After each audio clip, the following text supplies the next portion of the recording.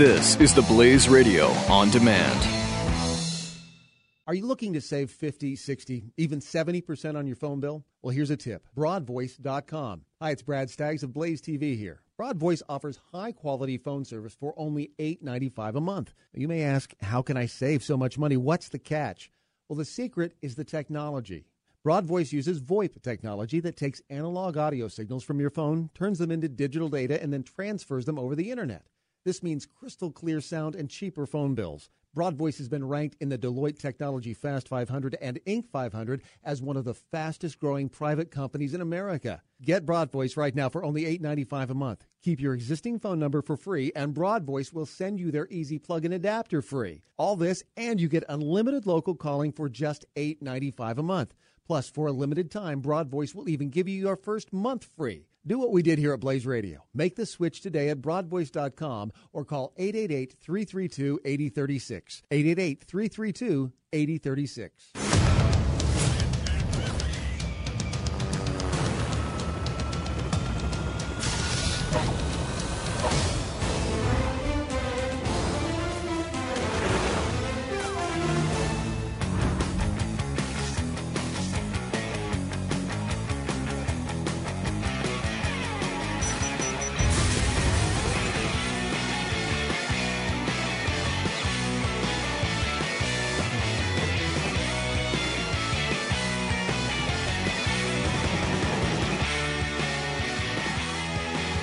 Triple 727 Beck is the phone number. Pat and Stu, welcome to the program. Today, Pat is out, Jeffy is in, and we're sorry about that.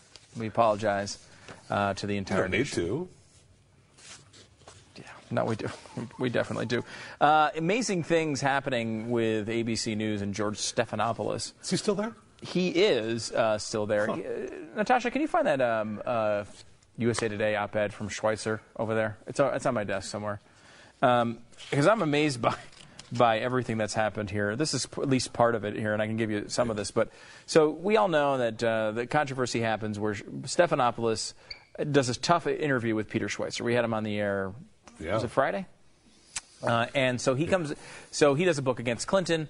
Stephanopoulos, who's a Clinton acolyte from many years ago, but supposedly now a reformed journalist, and is sitting here saying, okay, I'm going to be fair. So he gives Schweitzer a hard time about... We couldn't find anything. We couldn't find anything. And a good portion of the book's about the Clinton Foundation and how they essentially launder money and favors through this charity. So he does not disclose that he's made $50,000 of donations, here, I'll take it, thanks, to the Clinton Foundation. And that's a minor issue. A minor issue. But it was for AIDS research and deforestation. Now, Jeffy, huge. It's tough for you to be balanced on this because you're so big on deforestation. Well, plus it was $25,000 one year, and it was $25,000. I mean, Correct. It wasn't 50. I could see he remembered. Oh, that's right. I gave $50,000, but $25,000, you can't remember that. I give $25,000 to dozens of organizations and don't even remember that I do it. Of course, we all do that. But of course, then it turned from 50 to 75,000, which was another issue. But Peter Schweitzer had an op-ed in USA Today, which goes through some of this. For example, let's see how much of this. His on-air apology. Stephanopoulos did not disclose that in 2006 he was a featured attendee and panel moderator at the annual meeting of CGI, the Clinton Global Initiative. He also did not disclose that in 2007 he was a featured attendee at CGI's annual meeting, a gathering also attended by several individuals I report on in Clinton Cash, including Mega Clinton Foundation donors Lucas London, Frank Gustra, Frank Holmes, and Carlos Slim, individuals whose involvement with the Clintons I assumed he had invited me on his program to discuss. Stephanopoulos did not disclose that he was a 2008 panelist at the CGI annual meeting, which once again featured individuals I report on in the book, such as billionaire Clinton Foundation foreign donor Dennis O'Brien. So you have that 2006, 2007, that's 2008, but that's it, except for 2009, where he served as a panel moderator at CGI's annual meeting, and, of course, 2010. And then 2011 as well, where he was an official. So 2011 he stopped, though. CGI member. He was a member, official member. Then in 2013 and 2014, he and Clinton served as CGI contest judges for awards, in part underwritten by LIU, a for-profit education company that he also reported on in the book. Was he sick in 2012? I guess he was. He was sick. Maybe because, honestly, maybe because of the election. He decided to pull himself out so he could look more balanced. I don't know. Bill Clinton was on his payroll until his recent resignation of LIU. Now, of course, 2012 was one of the years he made the donation, so maybe he just wrote the check that year. I can't make it. He goes on to make a really interesting point, which is true, and we didn't get into this too much on the radio show today, but this is something I've heard Glenn say a million times. This is from Peter Schweizer's op-ed. Big-time news media personalities have one thing in very short supply: time. Regular participation in Clinton Foundation events shows a deeper commitment to the Clintons than just the donations. Because donations, to some degree, you could say, all right, look, $25,000 is a lot for most people, but this is a guy who's very wealthy, been on TV for a long time. He's the lead journalist at ABC News, got a lot of cash. $25,000 to him might not be that big a deal. I think that's, I don't know. And it's a healthy sum for a donation. I mean, it's not a lot of cash for George, but it's a healthy sum. I mean, when you and I write a check for $200 or $300, that's his $25,000. Right. You can make that argument. But when you're going year after year after year after year after year after year attending events, this is somebody who's very important to you. You aren't kidding. You don't You're do making time. You're making time right. for him. Yeah, look, I mean, there are a lot of deforestation charities, okay? You can go do a lot of different You can't ones. find good ones. Right, like we have this here. Like we obviously do a lot of work with military charities. And, we're big believers in that. But, when Marcus Luttrell comes and says, hey, we're doing this for my foundation, or Chris Kyle, his foundation, because we have somewhat of a relationship with them or their families, we're probably more apt to do it. It's not that there's other charities that are, we get invited to do charity stuff all the time. Obviously, Glenn, most of all, you do get invited for certain things, but it's usually... there's usually a restraining order in place that prohibits it. That is a stance of yours, which is weird. But you do, because you have a relationship with people. You're more willing to do this. I mean, we pay Jeffy every week. It's charity. Let's be honest about it. He doesn't do anything here, but we know him. He's been around for a long time, really long time, hundreds of years, I guess, and we feel bad, so we do it. But that is the. Thank you. You're welcome. That is the type of thing I'm talking about, though. When you have somebody who is a close friend, someone you trust, someone you have some level of reverence for, and some level of indebtedness to, which, I mean, look, George Stephanopoulos definitely does. He was brought up through the Clinton thing. He's known because of the Clintons. It's not the other way around. It's not like, okay, well, he was around for a while, and then he came to prominence, and then they found out, later on he worked for Hillary Clinton. The reason you know about him is because of his work with Hillary Clinton and Bill Clinton. I can't remember the name of the documentary, but it was a specific documentary where he's featured as one of their crisis sort of people who are, advisors who are going through tough times, and he was one of the most vocal guys, and that's kind of how he's known to the public. So he comes right through the Clinton pipeline. So he owes it to him. I mean, there's no question about that. Yeah, it's like, Michael Jordan might be running the Charlotte Bobcats now, but he's still associated with the Bulls. It's kind of like, the Bobcats didn't win the championship. No, they did not. So it's really kind of amazing. National Review has a story.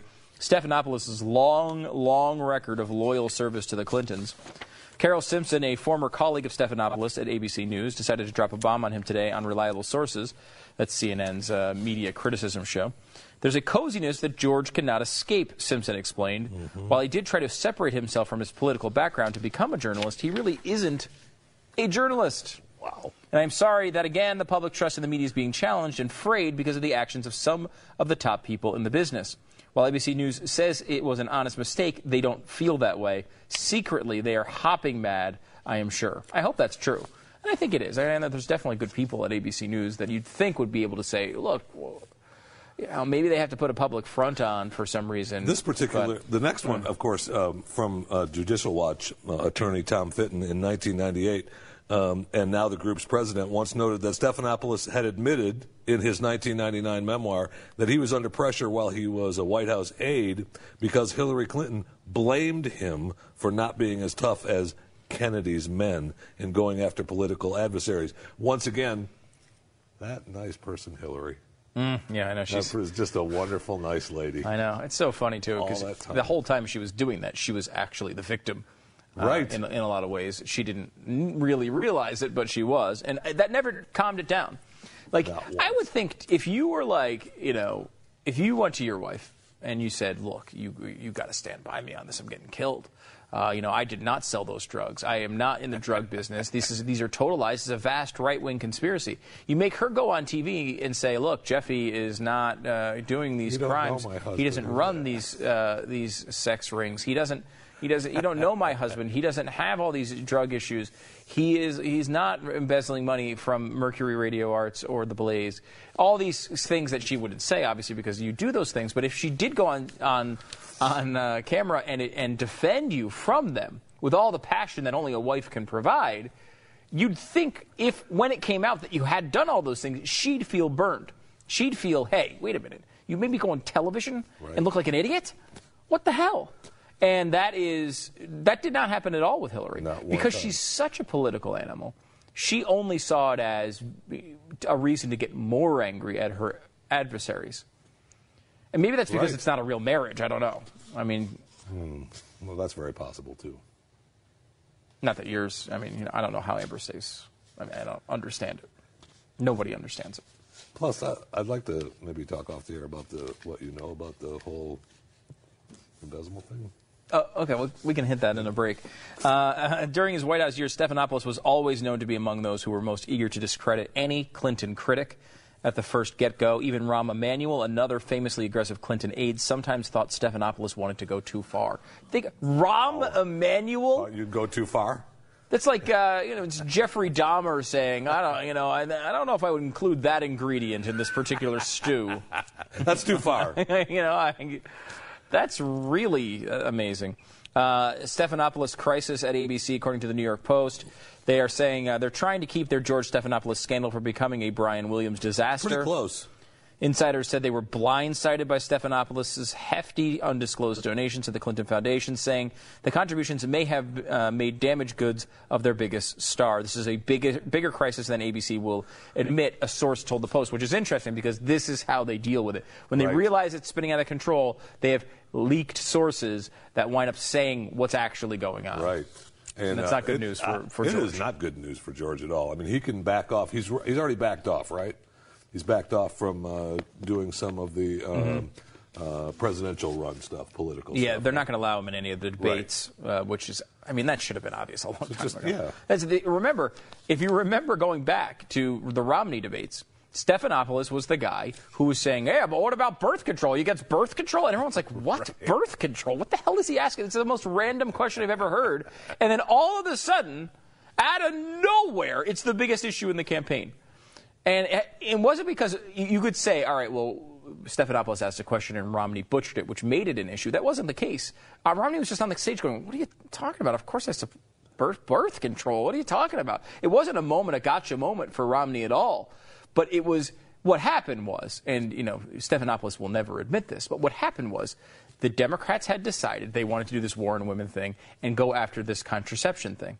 Because they thought they had something on Santorum when they really didn't, even on him. Right. Cory Gardner banned birth control, we know that. So they had this, they knew they were going to go down this road, so they needed someone to set the scene for him. Stephanopoulos is in those Democratic circles. He knew this was the direction, so he got the jump on the campaign a little bit. Let's get it going. Let's get it started. And that's what started the whole war on women thing. I mean, that's right. In large part, particularly that aspect of it. And that was Stephanopoulos during a debate. Now, the Republicans have said, I don't want this guy anywhere near another debate. He's obviously working for the other side. And this makes it even more obvious. Sure does. He's donated to the charities of the people running on the other side of the ticket. And this is, I mean, honestly, I can't believe ABC is not going to do anything about this. They have to. I mean, right, this goes to what you're saying is how they handle it. They're already starting leaking that it's a bigger problem than we're letting loose right now. That's how big organizations handle this stuff. They say that, They say, look, I don't. I'm not going on the record here, but this is for you. Yeah, there's something brewing over there. There's something brewing. Geraldo Rivera brought up an interesting point, that he was fired many, many years ago, partially because he made a $200 donation to, I think he described it as a friend of a friend who was running for a nonpartisan mayoral election. And he got fired from ABC for $200 donation. This guy gives $75,000. Now, there's some differences there. A little bit. And as Geraldo, I think, pointed out, and it was a Facebook post by Geraldo, I believe, where he pointed out, essentially, it was really they wanted me out for other reasons. They didn't like me for other reasons, but they used this as the excuse. Right. But Keith Olbermann was suspended for a $7,200 donation. This has happened all the time. Why ABC is just taking the stance of, well, look, I mean, sure, he didn't disclose to us that he made a donation to the people and the organization being discussed in a particular interview, that he was harsh on the author. Because it's one thing, I mean, just general coverage, I think he should be taken off of because of this. Just think of the difference it would have made, though, had he just said it. He should have just admitted it.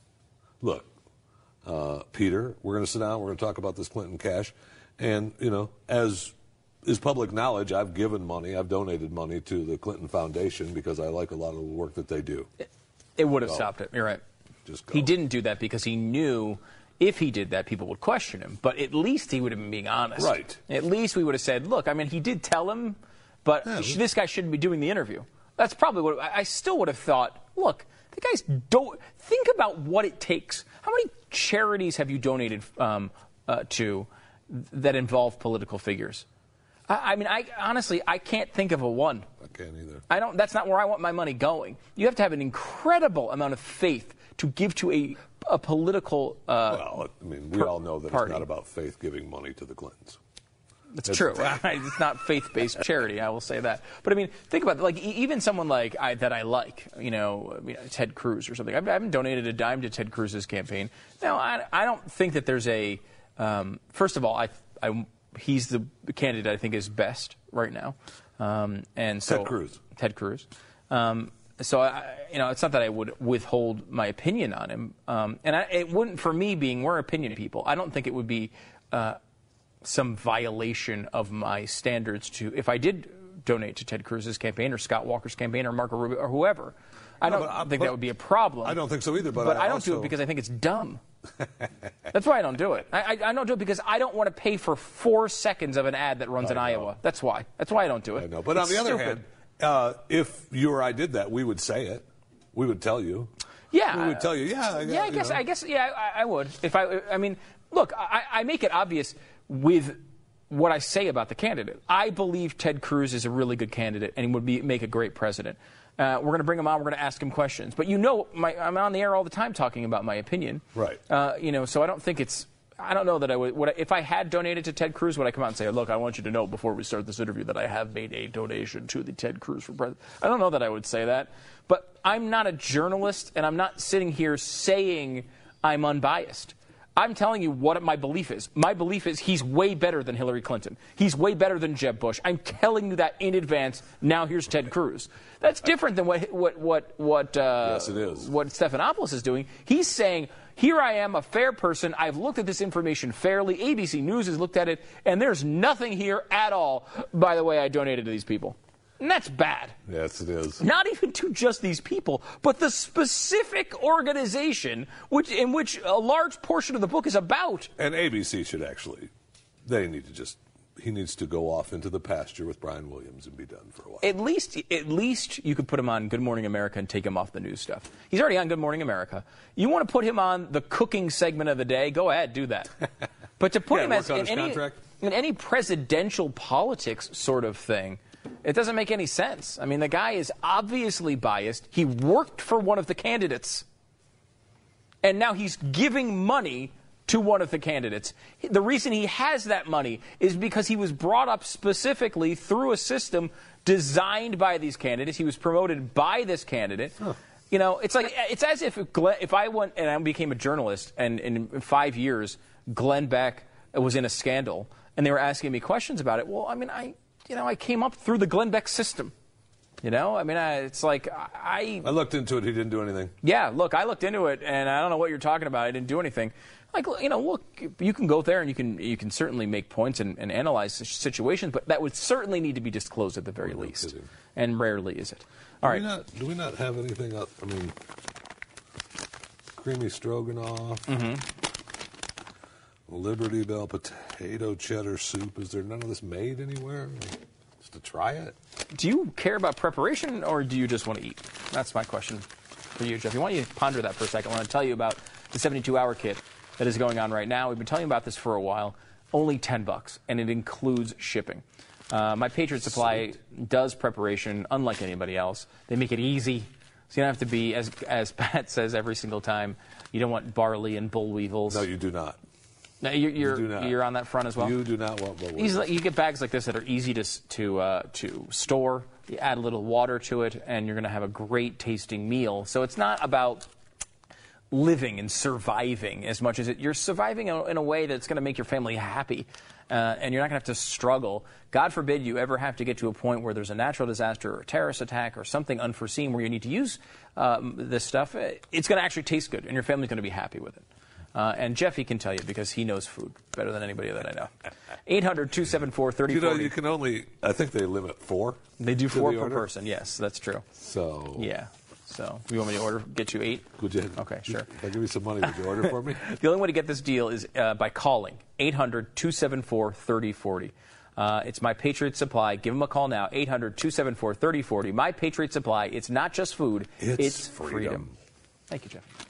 Are you looking to save 50, 60, even 70% on your phone bill? Well, here's a tip. Broadvoice.com. Hi, it's Brad Staggs of Blaze TV here. Broadvoice offers high-quality phone service for only $8.95 a month. You may ask, how can I save so much money? What's the catch? Well, the secret is the technology. Broadvoice uses VoIP technology that takes analog audio signals from your phone, turns them into digital data, and then transfers them over the Internet. This means crystal clear sound and cheaper phone bills. Broadvoice has been ranked in the Deloitte Technology Fast 500 and Inc. 500 as one of the fastest-growing private companies in America. Get Broadvoice right now for only $8.95 a month. Keep your existing phone number for free, and Broadvoice will send you their easy plug-in adapter free. All this, and you get unlimited local calling for just $8.95 a month. Plus, for a limited time, Broadvoice will even give you your first month free. Do what we did here at Blaze Radio. Make the switch today at broadvoice.com or call 888-332-8036. 888-332-8036.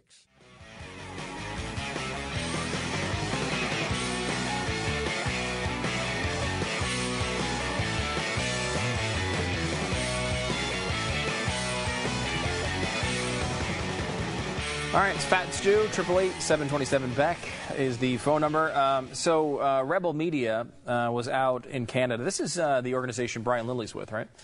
I think so, yeah. Yeah, and we had Ezra, the guy, he was here as well, who does, they do great work. You know him. Yeah, I can't think of his last name for some reason off the top of my head.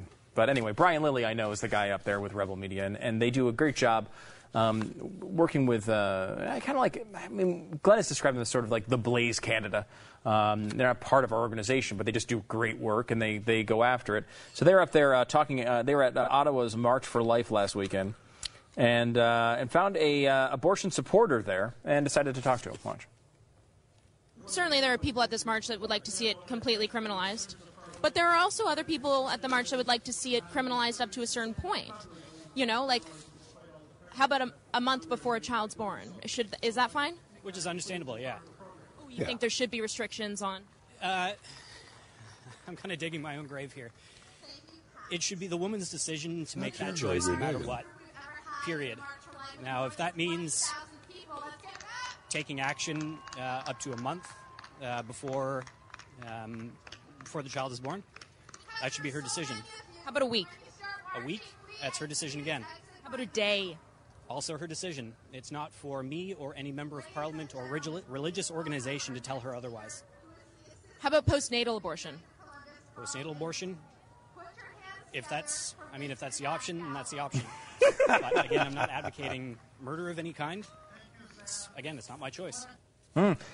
It's interesting because I thought, as this was going, I thought he was just, he was hearing a series of choices and was just like, no, it's always a woman's choice, always a woman's choice, and wasn't really, he didn't translate postnatal, meaning after the kid was born, but he definitely understood. You're darn right he did. I'm not advocating the murder, but it should be the woman's choice. At what point does the woman's choice run out? When they're 30? Is there an issue? At some point, does the kid get their own voice at some level? When is that? When you're his age. Yeah. Could his mom come over here and kill him? Would that be okay? Because it is the woman's choice. It was her body. Is that where we are in this society? Amazing. I'm digging my own grave here. Nope. It ain't your grave. Yeah.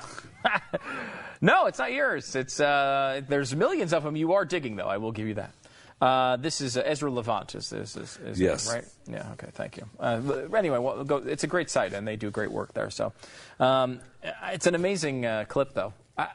This has become more of an issue for me in the past few years. I guess partially it's sort of cliched because I've had kids. I don't know, but it's partially one of those things where I always sort of saw it as a somewhat an annoying talk radio topic. It's like, all right, this group says this group says this.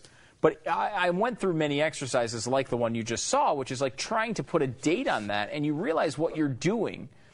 Because I've been pro-life for a really long time, but it just, as an issue, it just feels like one of those things that you're never going to get the other side to change on. And, both sides they're entrenched in their ways, and it's just a boring topic. It's just like one of those things. You never win. You never win. That you go round and round in circles. I was describing it like a Ferris wheel. You're on a Ferris wheel, you just keep going around and around and around and around, and you never get anywhere. But it's such an important issue, you have to put the effort in on it. It's an issue where you're talking about, we put in all the effort to make sure tax rates don't go from 35 to 39.6%. And you're talking about millions of dead people. Millions of people that would be alive are not alive because of this policy. It kind of puts an issue of importance on it that you can't back down from this. Like, we talk about social issues, and for whatever reason, abortion is put into this framing of social issues where gay marriage lives, or I don't know what the other social issues are, contraception, where those things live that have nothing to do necessarily with a human life ending. Right. Contraception, I know there's the fringes of that. There's some disagreement on that. But, you're talking about condoms, for example, like that. It's a different world. Who you want to have sex with, a different world than, okay, there's somebody who's alive, and now they're not alive. Well, it's something we should probably make a big deal about. You have to believe there's somebody, though, right? You have to believe it's a person. And I think, and I don't necessarily, I've talked about this before, in that, people like NARAL, the most pro-abortion group in the world, people like Sandra Fluck, who come out and say, all right, look, it's not safe, legal, and rare. It's safe and legal. Screw rare. You know what I mean? I can at least understand that viewpoint because it's a little bit more consistent. You're saying, look, no matter what, mom can do whatever she wants. I don't care if it's 10 seconds before that thing is born. Kill it. Okay. All right. Well, at least you're saying you have some level of consistency. The stranger viewpoint is to say, oh, well, it's absolutely... the person here is not a person. This minute is the separation. Let me give you the exact second where this is not a person, and now it is. Right. And, you could say, well, it's up to a woman to decide that. No, it's not. Not when it's a human life. The idea of the society as in our founding documents is life, liberty, and it's the first one of the three. Yeah, once you decide it's a human life, then it's not your choice. Right, but how can it possibly be the case, as we just saw with this person, who was saying it's not the person's choice after birth? It's like at some point, that person, the baby can't make a choice, an audible, conscious decision to stay alive. Is it until that point? When, your kid starts talking and say, no, daddy, don't kill me? Is that the point we don't allow it? Yes. It's a completely arbitrary line, no matter where you cut it. Unless you cut it at conception. What's his face, right? Singer. Yeah, Peter Singer. From Princeton. 5, 6. Who initially said, I think, 2 or 3, and then I think did extend it, and then said, look, you can't put a number on it. He can't put a number on it because he believes that it's up until almost almost to the point of "Daddy, don't kill me." Yeah, it's consciousness and mommy. communication, essentially, Mommy. seems to be his standard. Right. And look, I mean, when you're talking about human lives, it's different. That's the ultimate right. Person needs to be protected. I mean, what is the argument for saying, for convicting someone for leaving their baby in a car? Right. It's not a person. You could 10 seconds before they're born, right? You can kill it. But if it's born, you bring it out to the SUV and you leave it in the parking lot for an hour. That's a horrific crime. That's you're murder. Going to jail. Yeah, I mean, we broke this down in a monologue we did a while ago of Kermit Gosnell, who, if he had committed these abortions 1 minute later, in some instances, he would be a murderer. And if he did it 1 minute earlier, he would be a heroic doctor that fights for women's rights and, by the way, has a Porsche and a country club membership. It's like, how can that possibly be a standard that we embrace as logical human beings? I mean, I understand the political climate brings us to places that are not logical quite often. I get that. But we have to continue to fight for it. You have to stand up for it because it's obviously what we're doing is completely nuts. I mean, it makes zero sense. It's too many people. It's too many people anyway, Stu. Don't worry about it. They're not saying, by the way, 22 weeks is the new line where you can actually you can live now 22 weeks. Yeah. On your own, completely on your own. And it used to be, when Roe versus Wade happened, it was 28 weeks. So they've moved, in the time since Roe versus Wade to today, they've moved that forward 6 weeks. And we've even or seen you would it say about earlier 25% of the amount of time. We have actually, I mean, I'm sure that they're probably saying that's the safe age of being able to survive, but we have seen it earlier than that. Yeah, may have. I know. And still, it's still hard. It's still not necessarily the likely outcome. You may have issues at that age. But again, like, that is, I mean, there should be no argument. This is why, like, Republicans are saying, look, we understand how controversial this is. So let's go to something that we can all agree on. 20 weeks. You want to say 20 weeks? You want to say 22 weeks? You want to say 24 weeks? And still those things are fought by people, even though they're supported by 80 and 90% of the population in many cases. It really is one of those situations where, because it's a difficult fight, a lot of people will fall out of it. But I don't think you can do that. And they fight seeing it, the ultrasounds and the... Yeah. It's unbelievable. Right. Are you being honest? Are we being honest with ourselves? Because, guess what? At 21 weeks, it doesn't look like a Buick. No, it does not. It doesn't look like a Tesla. Okay? It looks like a human. But worst thing is, if it did look like a Tesla, they'd want to have it. They wouldn't be aborting a Tesla. I've got a green baby. It's helping the environment.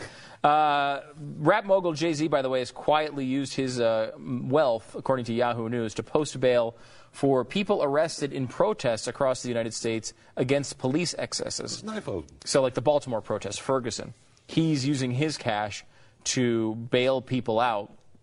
Writer and activist who worked with Jay-Z on his memoir, Decoded, made the revelations in a series of messages on Twitter that she later deleted, but were reproduced in the hip-hop magazine Complex, which I think we all are subscribers to. When we needed money for bail for Baltimore protesters, I hit Jay up, as I had for Ferguson, and he wired tens of thousands of dollars within minutes.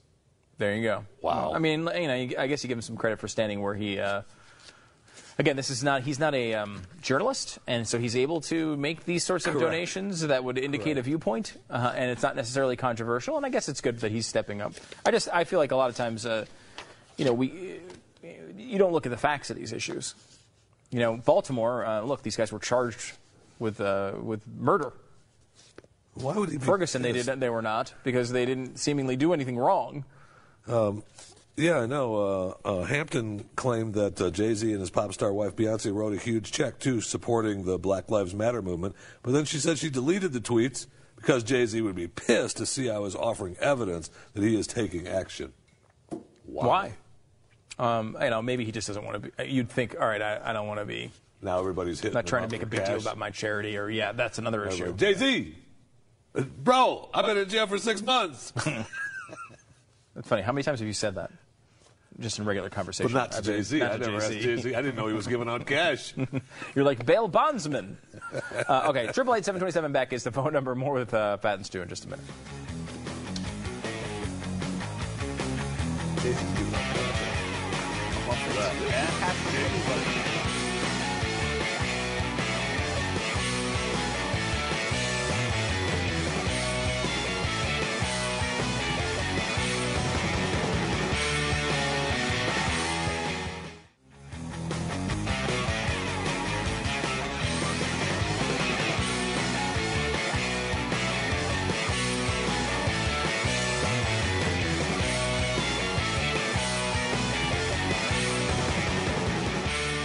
Pat and Stu, 888-727-BECK. Jeffrey here. Sorry. The Islamic State has claimed now they hold the entire Iraqi city of Ramadi after security forces fled following a series of suicide car bomb attacks. This is interesting, kind of coming on the tail of the administration going to the media and saying, hey, can you watch what B-roll you're using? Can you B-roll is the stuff that you see, like it's kind of like generic wallpaper sort of footage. Like they're talking about, ISIS in general, and you'll see trainers, on the jungle gyms, that sort of footage, where they're like training. Yeah. Or like with ISIS, they're taking footage of them operating in major cities in broad daylight because that's what they were doing a year ago when this thing all started. Yeah, their case was everything's fine now, so you can't use that anymore because it gives the impression we're not winning. And then they took over Ramadi. They're not winning. Yeah. They're not winning. I loved my father-in-law's explanation was, yeah, ISIS took Ramadi. Figures the Iraqi army just turned and ran. That was it. Yeah. Security forces is the Iraqi. I mean, just turn and ran. And that's how this thing got started. Again, this is the point, is that you're not supposed, like we were supposed to go in there and train these guys so they would be able to do this themselves, which doesn't seem to be happening. No. The Prime Minister ordered Shiite militias to prepare to go into the Sunni-dominated region, ignoring worries that their presence could spark sectarian bloodshed, apparently over fears that extremists could seize the province. This is the Anbar province. Retreat of some forces recalled the collapse of the Iraqi police and military force last summer when ISIS kind of rose to power in the first place. The White House is trying to make the other side of the case, as I mentioned to the media. They're also doing it publicly. This is last Friday during the White House press conference. Deputy Press Secretary Eric Schultz said ISIS had been blunted in recent months. Watch. There's been talk from the podium about progress that's been made against ISIL. This is obviously, seems like a big setback. What is the White House assessment? Are we losing this war? Do we need to do something differently? And what's the White House doing to try and prevent this critical city from falling? We do continue to work, Stephen, with our coalition partners along several lines of effort to degrade and ultimately destroy ISIL. The coalition has conducted over 3,900 airstrikes against ISIL terrorists, nearly 2,400 in Iraq and nearly 1,500 in Syria. We've taken out thousands of ISIL's fighters and over 6,000 specific ISIL targets, including numerous commanders. As a result of this effort, ISIL's momentum has indeed been blunted, its ability to mass and maneuver forces degraded, its leadership cells pressured or eliminated, its command and control and supply lines severed. Despite these successes, the president has made clear that there's going to be ebbs and flows in this fight. This guy's great. Is that the deputy or the deputy? That's the deputy. That's like that's your sixth stringer. That's the deputy dog. Like if you want to just have someone read a statement, you can just post it online. You don't need to have a person in that gig. It's an Which impossible that particular job. statement I bet was posted online prior to him even reading it. Well, he's clearly. I mean, he's trying to hide that he's just reading a boilerplate statement about ISIS in general. Again, as I've said many times, it is an impossible job. No question. You're trying to defend positions you know are not true. You're trying to argue for an administration that has been a complete failure and act like they're a success. It's not something that's easy. And so reading specific words helps in that case because at least you have your best kind of foot forward and you don't stumble and by mistake admit what's actually going on. So I understand that. But you know, you might want to get somebody who is at least going to read it halfway convincingly. He doesn't even look convinced of the words on the page. I know, he's pretty good. And he just looked up. And obviously, we consider it a success. Yeah, it's kind of bad. How about The Blaze has the story up. You can get this, of course, at theblaze.com. Islamic State jihadists have been making this threat on Europe for a while now. One Libyan advisor says they're carrying it out. What threat are we talking about? Smuggling militants into Europe by boat. Yeah. It's kind of like a really crappy Carnival cruise. That would be a really crappy Carnival cruise. You're on there like at the buffet next to a bunch of ISIS members. It's not good. Libyan. Are you Christian? I am for as long as this thing's floating. I'll tell you that. The government advisor Abdul Basit Haroun told BBC Sunday that the smugglers are placing members of the terrorist group among African migrants setting out to the often perilous Mediterranean Sea journey. This is not a surprise. I mean, they've been talking about, they've really been promising this sort of activity for a long time, but it's a little disturbing. And they've promised to, they promised to take our president out and promised to attack us in the United States. And they've promised to do a lot of things. And what is it going to take for us to actually react to what they're doing? I mean, do we just sit back and say, well, just take Iraq? Be done. It's all yours. I don't know. I mean, where do you... Iraqi, it's all yours. If you guys stop them, stop them. If not... We sort of had this conversation on the air today, and which is, what do you do? I don't know. I mean, the easy answer is carpet bomb. Right, that is it. The whole thing. It's an easy cop-out answer. I know. And I mean, first of all, it's not going to happen. Second of all, you don't. Obviously, you'd be killing a lot of innocent people. I know. And it's not something you want to do. No. So I honestly think, I'm not saying that he's executing this properly, but Barack Obama's stance on this, take out the way he's executing the stance, but the stance on this, which is essentially we're going to do targeted bombings and let the people on the ground be the Iraqi troops, and sometimes they'll push back and we'll have to bomb a little bit more in a specific area, but we'll just try to slow them down, we'll try to blunt them, we'll degrade them. No, you're right, it's not that. I mean, it's kind of what you need to do, I guess. I don't know, I don't want ground troops in there. I don't want to re-engage with the region yet again. I don't want a full onslaught, but I don't want to necessarily do nothing. Maybe you do. I would say libertarians are probably arguing for nothing, right? Yeah. I haven't heard much of that. We should see if we can find out what the view of not Rand Paul, but the actual like what's Reason.com saying about what we should do in Iraq. Certainly they're saying it's our fault for starting it in the first place or whatever, but what do they want us to do? Yeah, now, today, okay, it's our fault. We started it. It's over. It wouldn't be like this if you guys had to go. Right, okay, but that's done. And let's just say you're right on that one or whatever is going to get you to this next point. Right. Now what? I don't know. I don't know, because I would think the libertarian strain would say, look, get out. Get out. If ISIS is going to be their leadership, ISIS is going to be their leadership. Tell them that you're on your own. Good luck. God bless. Yeah, I mean, we don't want it to happen, but it's not our business. It's their country, their borders. Get everybody out of there. I would think that's the position, right? And then what? We have to concern ourselves with who, what, and where we do business with as a country. Yeah, and I don't know that, by the way, that's the wrong position. It may be the right one. I mean, it's certainly, I would say it's more right than Lindsey Graham, who, by the way, is going to announce his presidential run if he hasn't already. No, The Lindsey Graham? The Lindsey Graham is running for president. Now, he got a strong 56% of Republicans in his state to vote for him, so why wouldn't you run for president? I mean, with that record, wow. So we'll get into that a little bit more as we go forward. And we have some new stuff. This Al Sharpton lawsuit is awesome. I love it. We got to talk about this coming up. 888-727-BECK is the phone number. Back with more in just a moment. He has raised the children. He has. There's an heir to the throne, apparently.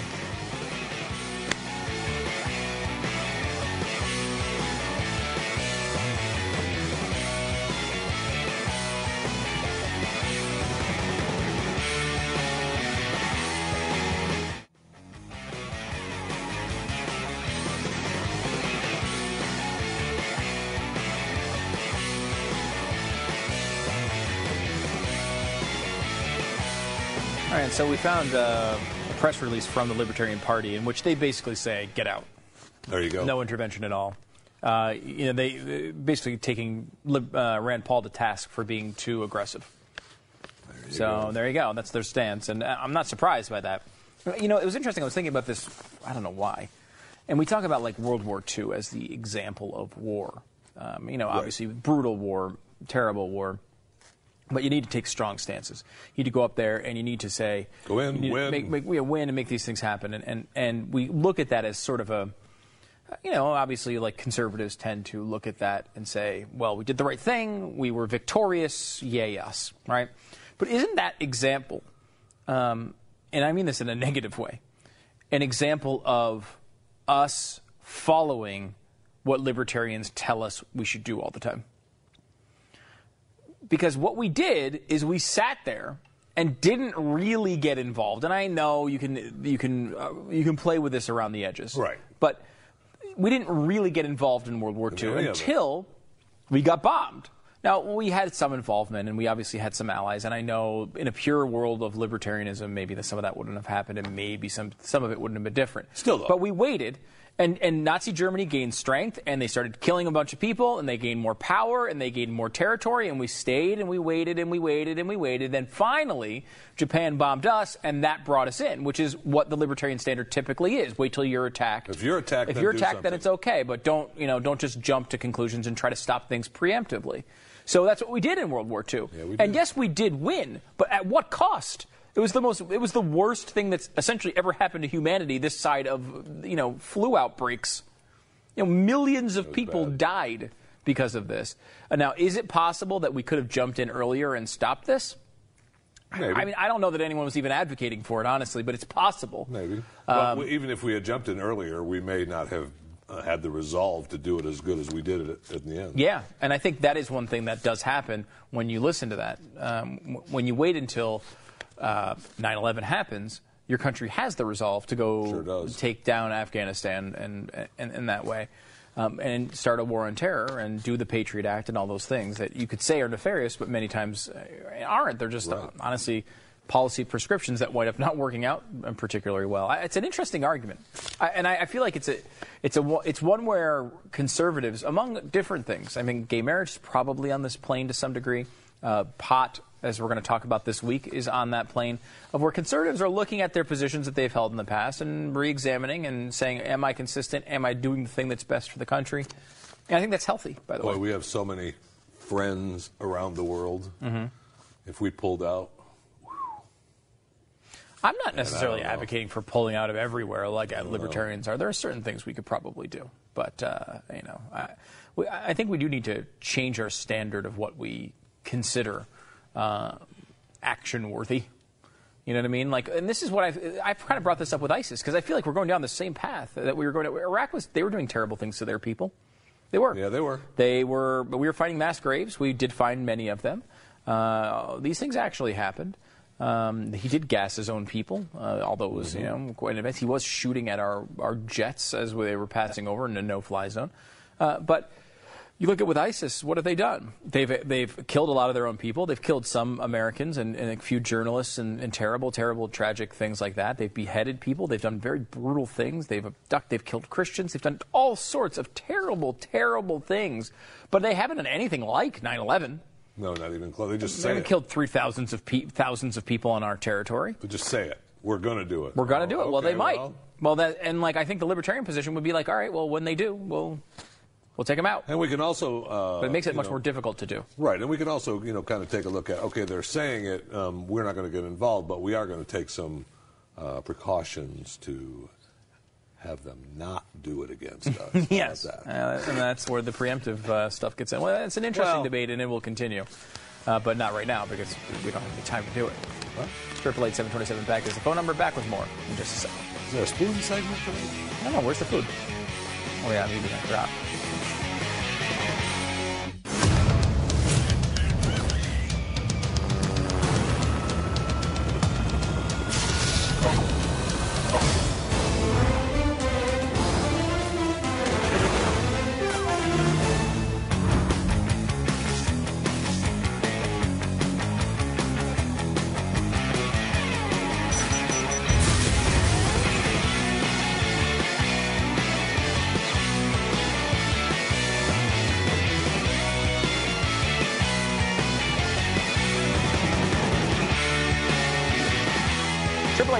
Back is the phone number. Dominique Sharpton daughter of Al, suing New York City for $5 million. Now, Just why? Why is she doing that? You'd think, well, haven't they taken enough money out of the city? Apparently not. They can't even pay their taxes. So she's suing New York for $5 million because she sprained her ankle last year. Oh, man, oh, man, oh, man. I wish I'd have known you could sue the city for that. We were in New York. I twisted my ankle a couple of times. You would make sure you twisted your ankle a couple of times. Especially like when you get out of the cab in the springtime and there's just nothing but slush next to the curb and you step down in it. Oh, you could hurt yourself bad. Did you, or are you saying that you could? And if someone were to hurt themselves, they should sue the city. That's all I'm saying. I would not agree with that. But if you were going to hurt, let's just say, because she's saying, okay, it was uneven pavement led to my ankle sprain. Now, first of all, everybody's had an issue where maybe they've tripped over something. And is it the city's fault? I don't know. Maybe in some technical legal sense, maybe it is. I have no idea. But it's interesting because even if you were going to sue, and you're saying, you know what, I'm going to sue for all this money, is it $5 million for a sprained ankle? Like maybe it's $5,000. Maybe for like a hospital visit. This is if you're uninsured. A hospital visit, maybe a little bit of, you miss a couple weeks of work. I don't know. I'm just, maybe it's $5,000. Let's say $10,000 if you want to go crazy. Yeah, especially, uneven pavement. That's not falling down a manhole. No, it's not something where there's obvious crazy negligence. Right. I mean, uneven pavement, it happens everywhere, obviously. But look, what is it? Dominique is a busy, strong woman. Right. And she sprained her ankle. She couldn't be out there hawking money. Right. Right. So she's $5 million. She wants to be very busy. She's going to make $5 million, but she just missed that. Right. Now, it's interesting because, and this is the news story today, it's not that she filed a lawsuit, it's because she posted pictures of herself climbing a giant mountain. Here's one of them, that's her looking at the camera. Above the clouds, she writes, "We hiked up the mountain over the clouds into the sunrise, one of the most beautiful sights ever. And yes, I almost died getting up there, LOL. We made it." My favorite part of this is the third comment, which says, "Amazing, this will be a defining moment in your life." Yes, it will. It will be the moment you were caught lying in a lawsuit. Whether it's actually defining and she actually learns anything from it is highly doubtful, considering her upbringing. Wow. Oh, my gosh. Are we sure that the picture was taken? She'll argue that it had to have been taken, the trip had to be before the sprained ankle, right? I don't think so. I think it's after. I mean, maybe she's saying she's healed. And it's an interesting thing this is another lesson to learn. Because here she is, another one. We out here enjoying mountain life. She hiked up a freaking mountain with this brutal $5 million sprained ankle. Now look at that one ankle, though. I don't see much of it. She climbed up a mountain, Jeffy. It's interesting because this goes to one of the things I always complain about, which is privacy online. Huh. As I was bitching about during the show yet again today, which is she posted this on Instagram, but she has a private Instagram account. It was private, yet this is still out there. Now, Jeffy, some people were speculating, all right, well, maybe one of her friends was actually against her and captured the pictures. No. Apparently, what happened was she had linked this to her Twitter account.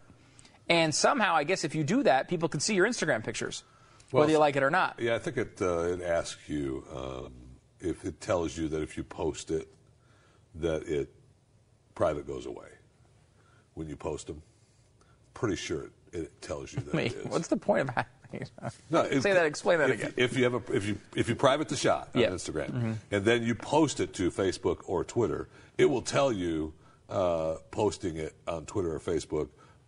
It's no longer private. Well, yeah, but she didn't post it. She just has her accounts linked. Plus, you can't share on Instagram. I think they made their new app. I think you can share, but you can still forget how my wife was doing it. I got to remember. Yeah, I don't know either. I'm gonna check my Instagram account. But yeah, a lot of people have these accounts linked to each other because, like if I want to post something to both Facebook and Instagram and Twitter at the same time, however these things are linked, sometimes it will just send an alert. There's a new Instagram photo up. and you can click on the link. And, of course, if you're a friend, you can see it. But I guess somehow, you have to remember, this is the thing. All these things, every one of these... share that shot. Never mind. I don't know. Let's do we'll find out please later. Please don't speak anymore. But if you have an account like this and you think it's private, every other thing in every other freaking settings thing, every other settings panel, you have to go in there and you have to make all those private. And if you miss one of them, this sort of crap can happen to you. And again, it can't happen to you unless you're filing false $5 million lawsuits. Right. So that is an issue, and I will grant you Lindsey Graham, is that you? Yeah, right. Exactly. You should know. I'm not. It's up to you to use these services. This is not the NSA, but you should know when these things get out there. You should just basically assume everything you do is out there. And that was kind of the argument someone made to me off the air today. It was like when I was complaining about Periscope, it's like, well, you should just assume everything you do is on the air. It's like, I don't want to do that. No, I'm not assuming everything I do is on the air. That's not right. This is a place of business. And it's just the same thing that happened with my wife this weekend. She's on Periscope all weekend. She's now obsessed with it. And so I go up and I get the kids and I'm bringing them down and I walk into the kitchen and all of a sudden I'm on freaking television. I don't want to be on television. I'm on television all the time. Obviously, as anyone who watches this network would attest, far too much. I'm on television too often. Okay? No one wants to see more of me. Nobody. And it's like, well, I don't want to participate in this. I know. Yet, somehow, we've skipped the step where you have to agree. Every fat guy on a news broadcast gets his face blurred out because he gets to not choose to be broadcasted. Yet Periscope, it's because it's on my phone. Oh, you're on TV. Congratulations. You're on TV. You're on TV. Say something. No. Ask me first. And if I say yes, then you can put me on TV. But apparently that standard has changed in the last month without anybody having a conversation about it. It's long gone.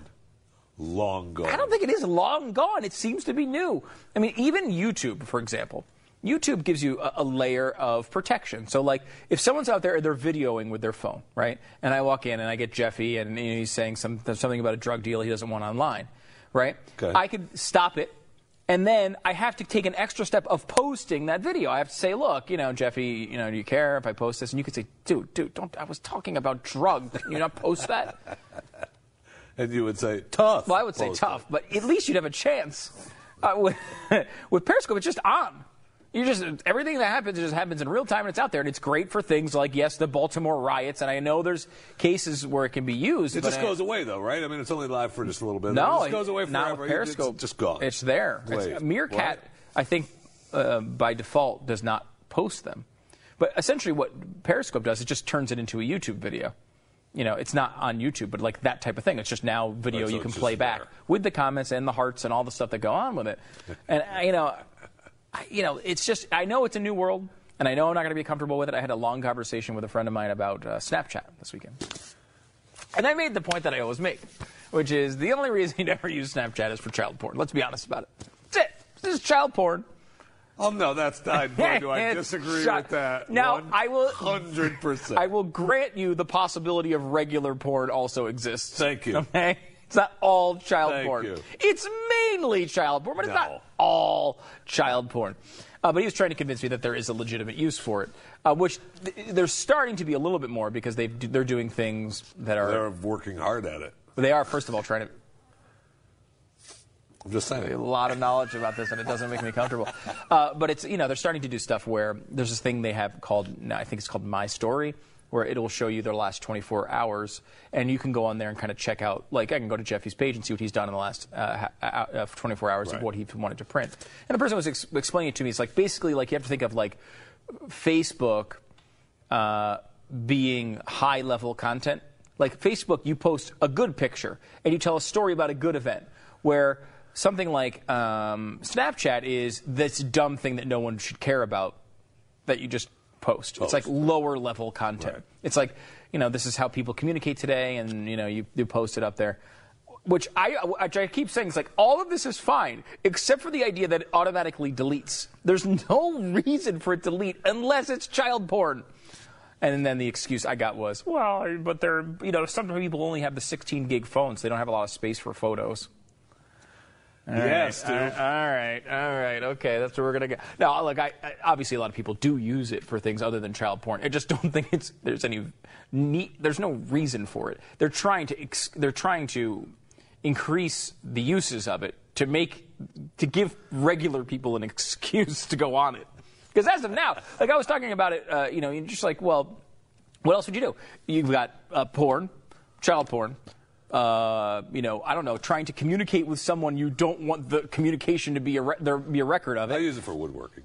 Yeah, you use it for. I use it for woodworking. You use it at meet me at the corner of 8th and Main, and I will drop a package on the ground, and you pick it up. Delete. It automatically deletes. The person saw it, and now they can go pick up that package on 8th and Main. And that's essentially, I got to imagine that's a big part of it as well. Illegal activity is what I'm saying. Jeffy. Just because somebody dropped a package off on a corner, that's illegal all of a sudden? No, it's not. Okay. Technically, just a matter of what's in the package, which makes it illegal. But this is the issue, and I know as I'm having these conversations and I'm complaining about this, I realize fully awake and aware that I'm just old. That's actually what I'm saying in long form. The short form of me saying this is I'm old. And the long form of me saying it is all the crap I've been saying. I get that the world is different. I get that, if you're, 16 years old right now, this is your world, and this is what you do. You don't care about these things. And Glenn talks about it all the time, being like, we're going to get to a situation where there is no privacy. And I think he's right. I think it's not going to be one of those things where the government says, you can't have privacy. It's just everyone's just going to willingly throw it at the government. Right. They're going to throw it everywhere. It's already going to be out there. Every camera on you all the time, nothing private. It's just, it is what it is, and everyone accepts it and realizes that you're going to have embarrassing moments. You're going to be nude on the internet for people to see. You're going to, right. Someone's going to have video of you, doing whatever you do in your time. I'll show some. No, I'd rather not see what you have.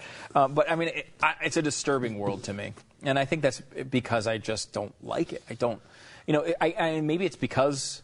I think that has more to do with it than you're old, is that you just don't like it. Well, it's also that I'm old. Because to me, I see it as a change, where someone who's 16 years old sees it as the way things are. So I see it as a disturbing change, where they don't see it as a change at all. Now, there's some people who are old, like me and like you, who see this as a good change and want to adapt to it. And you're kind of in that group. At some level. Not that level, though. You're not like, I'm on all these things all the time. No, I still want private time. Yeah, I want private time. I still want private time. And I think I still am walking down the Stu Ask Me.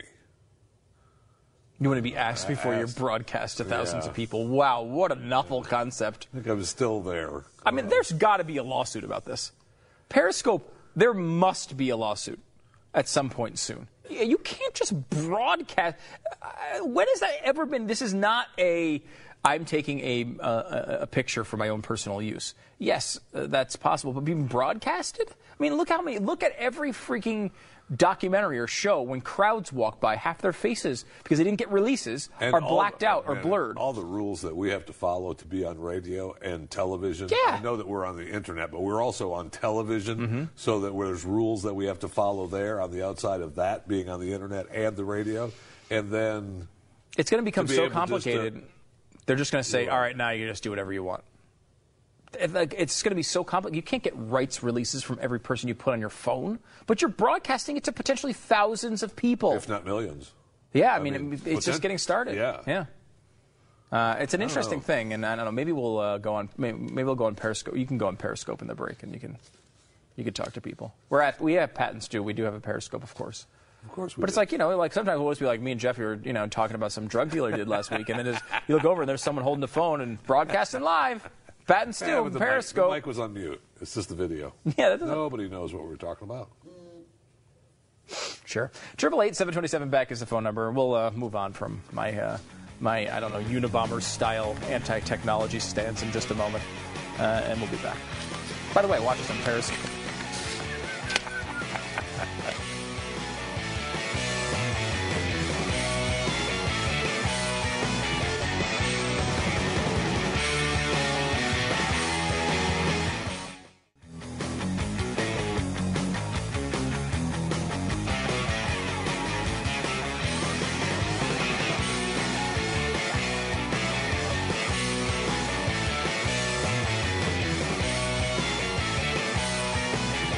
right, 888-727-BECK is the phone number. Let's go to our illustrious president.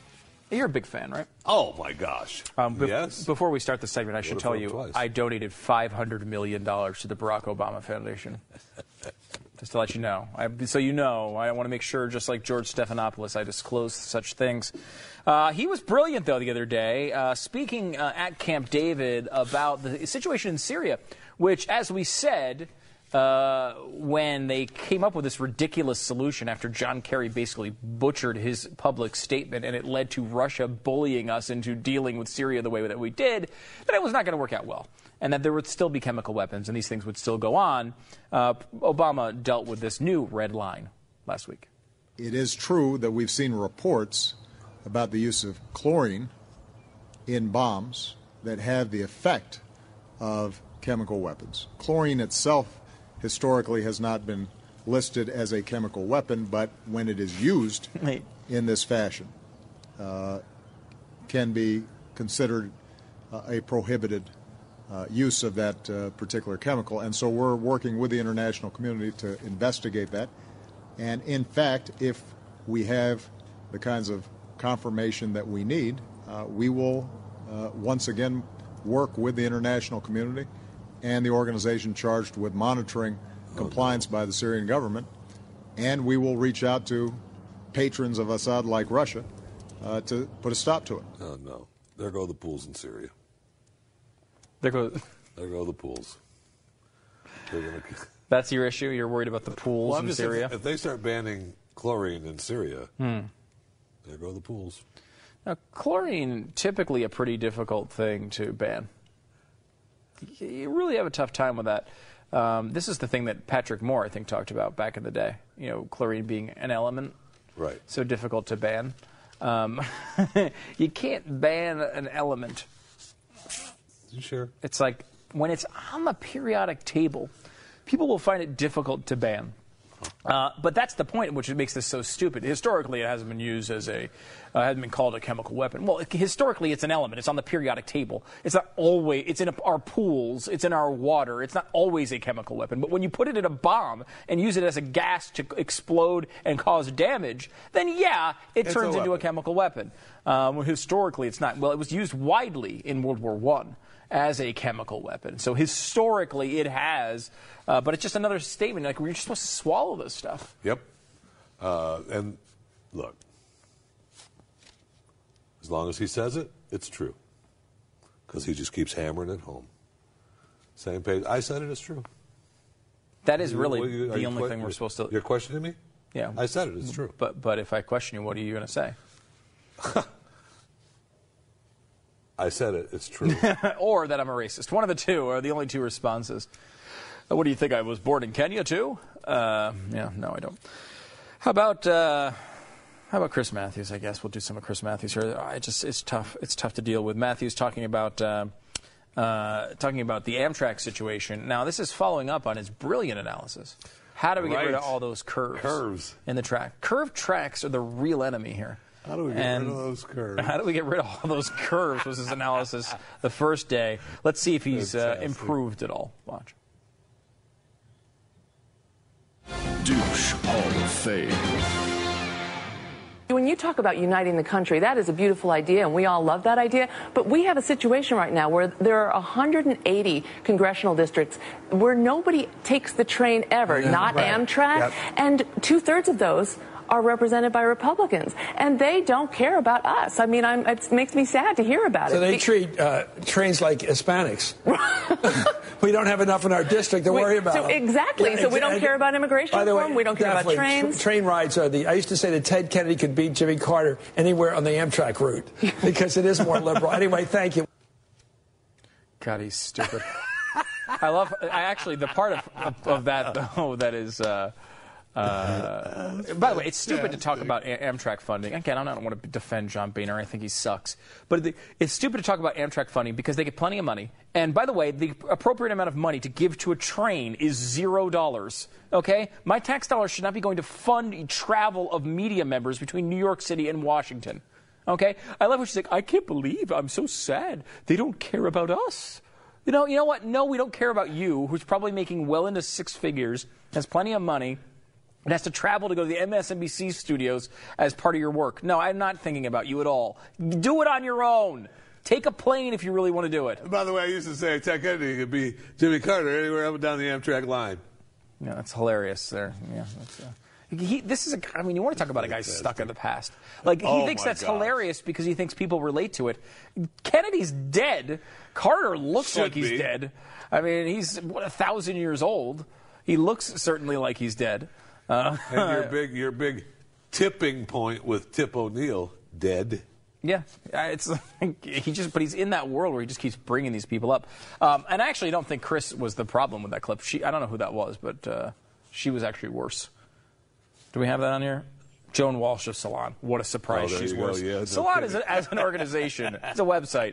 They have done something that I think is interesting in the media landscape, which is they've stopped trying. There was a time, I think, where they tried to give liberal opinions and try to be people, okay, look, we're going to try to, come out with a standard, liberal view and make it justifiable. They've come to the point where they just do not care anymore. Hey, you want to burn down cities? It's viable. All right. I guess we need that voice. It's crucial. I mean, it's that ridiculous. So, I kind of low-hanging fruit there, picking on Salon, I suppose. Let's go over to Fox News. This is an interesting debate with a feminist and somebody who is very much not a feminist. Funny. Watch.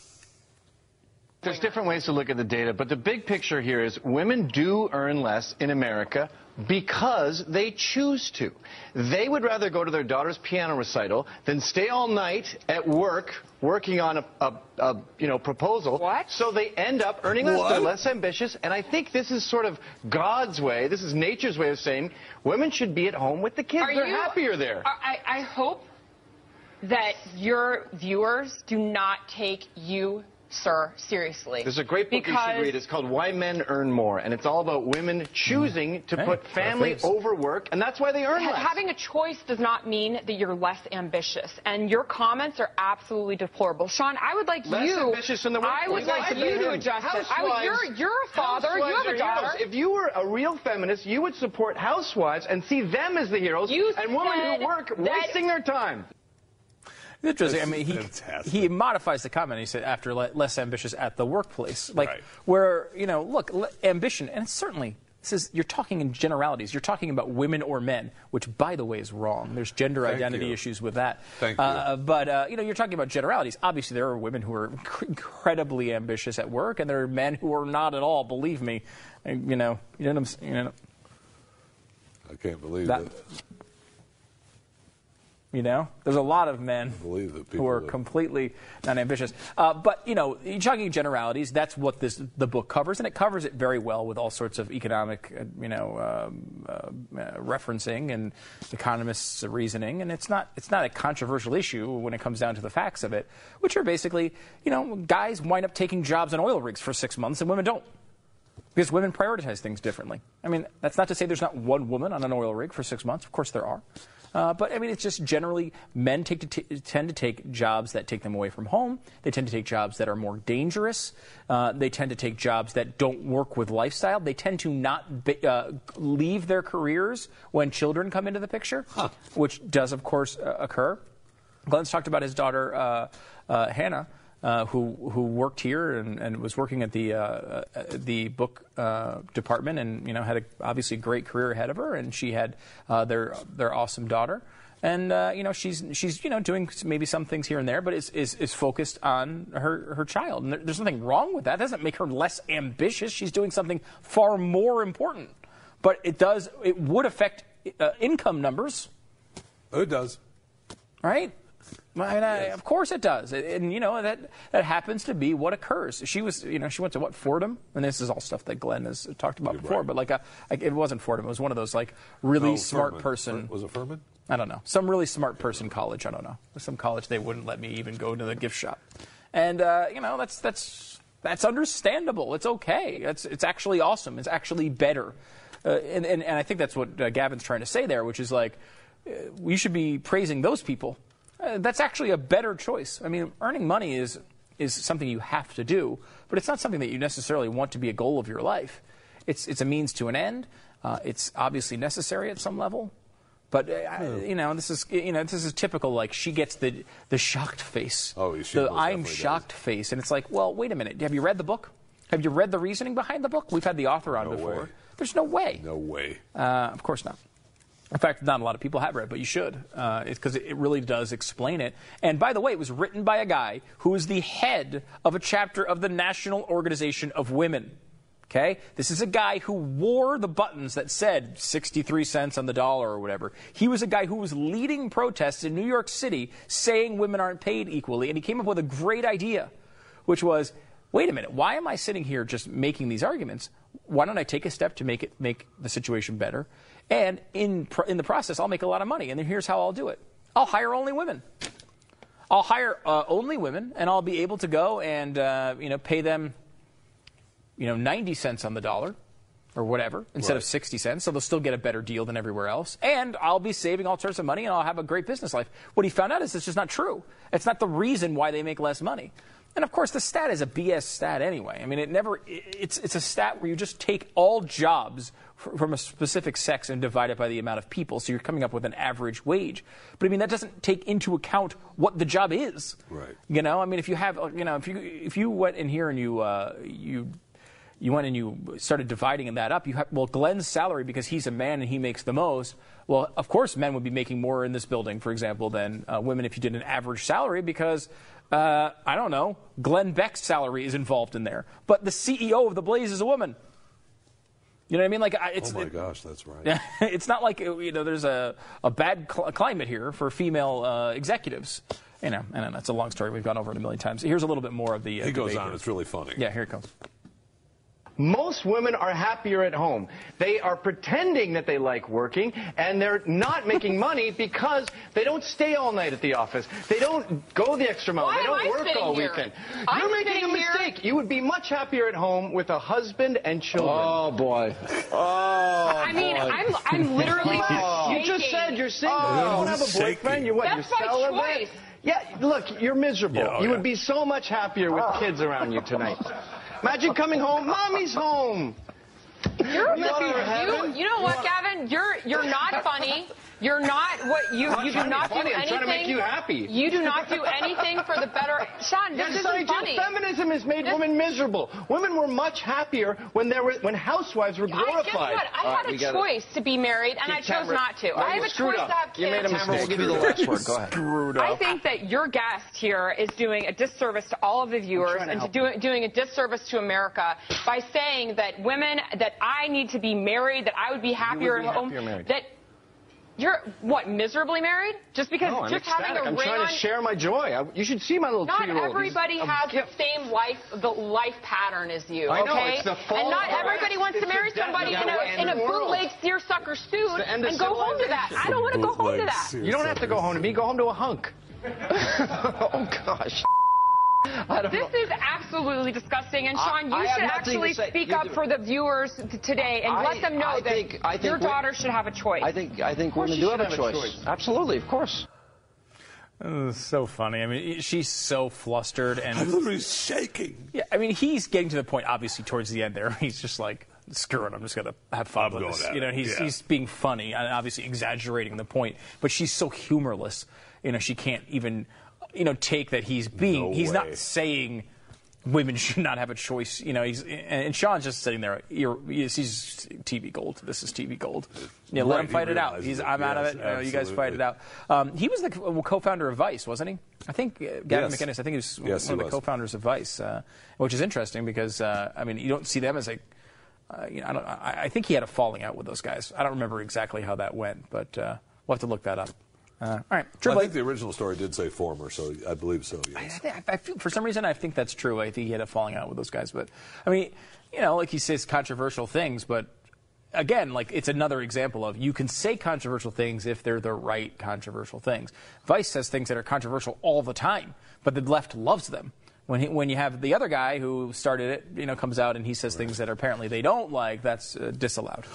I'm literally shaking right now. I know. Well, that's showing you're losing. When you get that upset about something, it shows you're losing. You need to relax and realize that people are going to have their different opinions, and it's okay. That's all right. You know, as much as I like to yell at Glenn and we get fired up when we go back and forth with each other, it's okay. I mean, that's how you end these things in a positive light. You say, all right, you've got your opinion, I've got mine. Now, Jeffy's opinions are dumb, so I don't necessarily think that's a good idea, to let you air your opinions. I mean, that sounds like a terrible idea, you know, just from a societal viewpoint. By the way, Sean did not do it, but I apologize to the viewers today, you know, for this one. No, this guy. She was talking about this stuff. No, I think it's one of people generally to apologize to viewers for things that they do wrong, and I think we need to do that today. Yeah.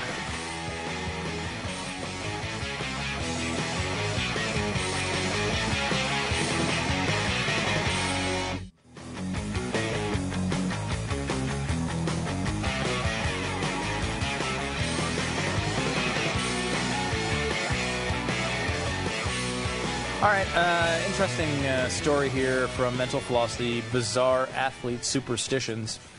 Go through a list of these here real quick. Caron Butler from the NBA, he would guzzle a 2-liter bottle of Mountain Dew. How many calories are in a 2-liter bottle of Mountain Dew? Your whole day worth for a normal person, probably.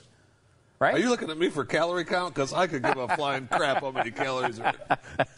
That's a fantastic point. So wait, I'm just trying to do the math off the top of my head, though. You're talking about 2 liters, which is what, 60, basically roughly 64 ounces, 8 servings.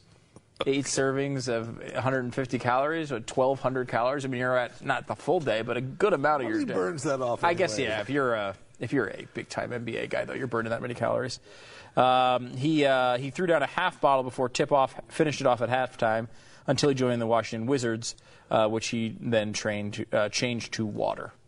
Huh. Which water, boy, that doesn't have the sugar kick he gets from Mountain Dew. None of it. Did you have the see if in your Dwight Howard had a real issue with this with Skittles?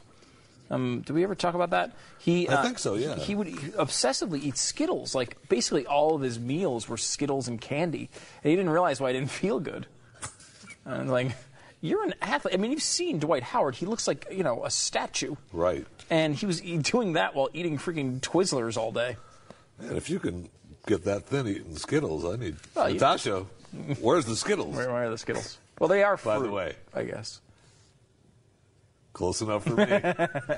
By the way, what? Oh, I thought you said you had a point there. You just said, by the way, we're going to end it there? Okay, good. Was that it, really? You go, by the way... Natasha, where's the Skittles? Oh, that's what I said that after. Okay, good. I want to tell you, we do have a spoons segment coming out this week. We may have a new kind of Oreos, I'm not sure. We also have 2 different kinds of food truck Pringles. One is like cheeseburger, and one is like chicken taco or something. Food Pringles? Truck Pringles. Yeah, I went to a food truck this weekend, by the way. That doesn't sound bad. They have a food truck in Dallas, which makes ice cream sandwiches. Oh, yeah, that's the one your wife Instagrammed. I did see that. Yeah, okay. It looked good. They had a Cool House or whatever. Freaking really good. And she had it up on Periscope. I was watching you guys eat it at the truck. Periscope is your dream. It's like the peeping Tom app. I love Periscope. You absolutely love Periscope. You're weird. How about Mike Bibby? He chewed his nails during games quite often, and eventually they gave him fingernail clippers. So while he's on the bench, he's using fingernail clippers, and when he would come out of the games, they would hand him the clippers on the bench so that he could play with his nails when he was sitting on the bench. Well, it's better than biting them, I guess. I suppose. I don't know. You want to do Jason Terry? Interested in picking up any of this slack today, or what? Nope, I'm just letting you read them. I don't care about these. You have no idea how bad I wanted to say that. I'm so glad I said it. You going to tell us about Jason Terry? It's your job. This is the Fat and Stew show today. So do something. But you already said Jason Terry. Jason Terry was teammates with Mike Bibby, the guy with the fingernails, at Arizona. And they started an odd superstition while playing in college. Really? They slept in their uniform shorts the day before the game. That's different than Jeffy, who has never worn clothes when he sleeps, even when he sleeps at the office. Just picture that. Picture walking into that, because it's happened. A lot of people around here walked into an office where Jeffy's sleeping. Have they told you that, really? They've walked in because they usually, I think they would tell me. Let's go to Jeffy for the next one. Jeffy? Most baseball players wear batting gloves to absorb some of the shock of making contact with the ball to improve their grip on the bat. Stu? That's what batting gloves are for, yes, Jeffy. A handful eschew gloves in favor of bare hand approach, though, and most famously outfielder Alou. Alou did have a system of avoiding calluses and heart. What did he do? He urinated on his hands throughout the season. Wait, what? What? See, this is Moises interesting. Alou? Even when you're trying to make it boring, you can't make it boring. Moises Alou? Longtime New York Yankees catcher Jorge Posada also employed this superstition to aid his gloveless approach at the plate. The trick may be more gross than helpful. A 2004 piece in Slate questioned the value of this superstition. Yeah, I would question that as well. Yeah. The key ingredient. Urine contains urea, a key ingredient in moisturizers that actually soften the skin. So their argument is that it doesn't help toughen the skin, it actually softens it. Interesting. And plus, use moisturizer if you want to use that. Well, you are using moisturizer. Yeah, I guess. How many times was this guy at a meet and greet shaking hands with people? And they're like, I've been peeing on my hands every day. I've done a lot of, same socks, same shirts. You eat the same food. You go through the same thing. All of this I knew. I never knew that Moises was peeing on his hands. How about Bruce Gardner? He was spent 5 years as a forward in the NHL with the Senators, as most notably. His superstition was even more unsettling than Moises Alou. Before each game, Gardner would dip the blade of his stick in the locker room toilet. It was because in Ottawa, in his rookie year, he asked a veteran for advice. The veteran told him he was treating his stick too well and he needed to teach the wood to respect him by dunking it in the toilet, and he actually does it. I got news for you. That's not worse than peeing on your hands. No, definitely not, right? Putting your stick in the toilet is not as bad as peeing on your hands. No. Now, if he was, peeing on the stick, maybe. As it was, put it over the toilet, but no. No, you're peeing on your hands. Yeah, even peeing on your stick wouldn't be as bad as peeing on your hands. Right. Like the whole point is, that's why you try to avoid that. Why is this Alou? And Posada? All right, and here's Jeffy with the last entry. I can't wait with the being. Here's Jeffy with the last entry in this segment. Thank you, Stu. Ecuador's national team knew they needed help if they were going to succeed at the 2006 World Cup in Germany. Even after practicing and preparing as well as they could, they were still looking for that edge. They found it in Tasmirenda Naichapi, a mystic who the Guardian called a witch doctor, cum shaman, cum priest type fella. I guess this is just... we shouldn't really depend on you to read, is what you're saying. That's kind of what we're going to get out of this segment, huh? Spoons. All right, 888-727 back. We'll come back with... hey, the magic worked, though. Right? I don't know. It was your part of the segment that you screwed up. I don't... They defeated Poland. You'll be lucky to be in Periscope after the show today. What are you talking about? It wasn't even done. Where's Pat? The priest type fella. That's what it says right there. No more doctor's appointments for It wasn't even done.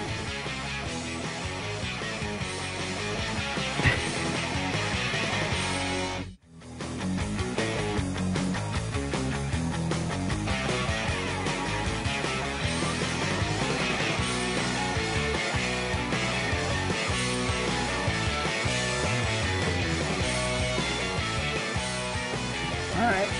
888-727 back. Pat will be back tomorrow. Thank God. So our next segment is... you were mentioning that you were getting old, Stu? Yes. This next segment should help you. Go ahead. Oh, well, good segue there. Jeffy putting some effort in. This is kind of odd. This is a map that... I like these maps. They're fun. That we do them every once in a while. This one's from the Washington Post.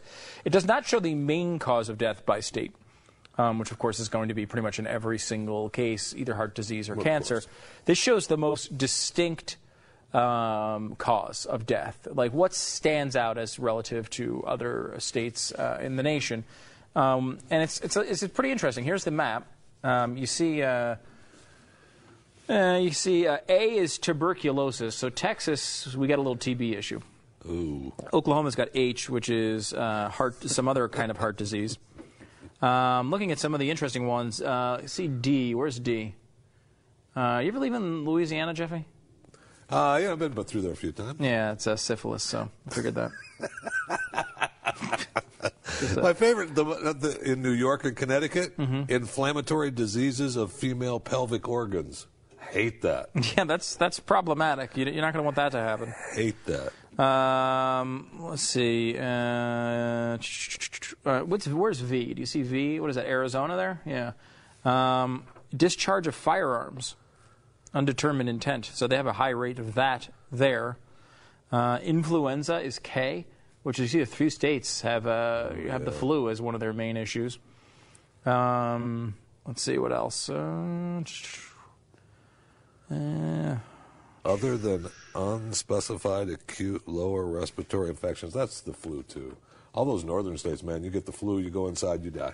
That's the whole thing. And then you got O is disorders of kidney, which is Illinois, and you think you probably do drink a lot if you live in Barack Obama's home state. It's probably actually happening all the time. So. Legal intervention is you. What legal is that? Intervention. You get sued to death. What is the you? I don't even know what that would be. Maybe it would be like legal intervention. Someone kills you. The police shoot you. Right, but it's not murder. Right. It's like they, Legal intervention, right? So you get killed, but it's okay. It's your fault. You're right. Like you were doing something wrong. Like the way you'll end. Like you're sort of ending the end of the Jeffy story. You know what I mean? Like someone kills you, but it was pretty much justified. Everyone's like, I can't really blame the guy. That type of thing. Really? Everyone's just like, we're better off. Kind of ends up that way. Just step over. Yeah, step it's kind of like, move on. I mean, how long do you think my legs are? No, I'm not stepping over. Walk around, move on. I'll walk around. It will take a while, but yes. Man. Thought he'd die sooner. Keep going. Yeah, I mean, there is an interesting race going on in your life between someone trying to kill you and your body just revolting against itself and just shutting down. Oh, it's close to that. Really? Already, yeah. Yeah. That's why I'm celebrating my 100th birthday this year. Yeah. This summer. Wait, really? Yeah. So you were in the 1900s? You were born in the 1900s? Celebrating my 100th birthday this year. The body's, starting to feel the signs of 100. Really? You don't look a day over 130. Really? Mm-hmm. I will tell you that. Well, maybe time hasn't been good to me. No, maybe not. So what do we have coming up this week? We have an interesting show on Thursday, which we have on radio, the Pot Show. I'm actually really looking forward to that. It would be fascinating. Interesting. One guy pro-legalization for purposes, recreational purposes. You're keep it illegal, Stu. No, I don't think. You got keeping it legal guy. That's not me. It's a guy who wrote a book with William Bennett. So you got two real experts in the field kind of coming in and arguing their cases, and Glenn looking to make up his mind as to what he believes. And I guess we can too. I mean, I would say Jeffy's probably actually angry it's not given away for free. Like you're so pro-legalization, you think all drugs should be just intravenously injected into us at all times. Well, actually, that's a common misconception, Stu, because they said in some of the states that have made it legal that, the illegal drug would go away. And what's happening is that's not true. That is part of the case, I believe, of Robert White, who will come in and tell you about all the stats related to that. Yeah. And that, they thought one of the issues was going to be that you have pot be legal and all these cartels are going to go out of business. Wrong. No, not happening. They're making all kinds of other. One of the reasons that is, Stu? Why is that? I don't charge you tax. So is that it? That's one cheaper? Of the reasons, yeah. I don't charge you tax. They're also going into different drugs. So right. They're focusing their energies on things like heroin now instead of pot. And, obviously there's a different clientele there, but you want less of that, if not more. Well, there are good points on both sides, but, you have to see where you come down on it. All right, that's Thursday. Plus the Root is Thursday. And plus, luckily, Pat's back and Jeffy's on. You keep saying that. I know.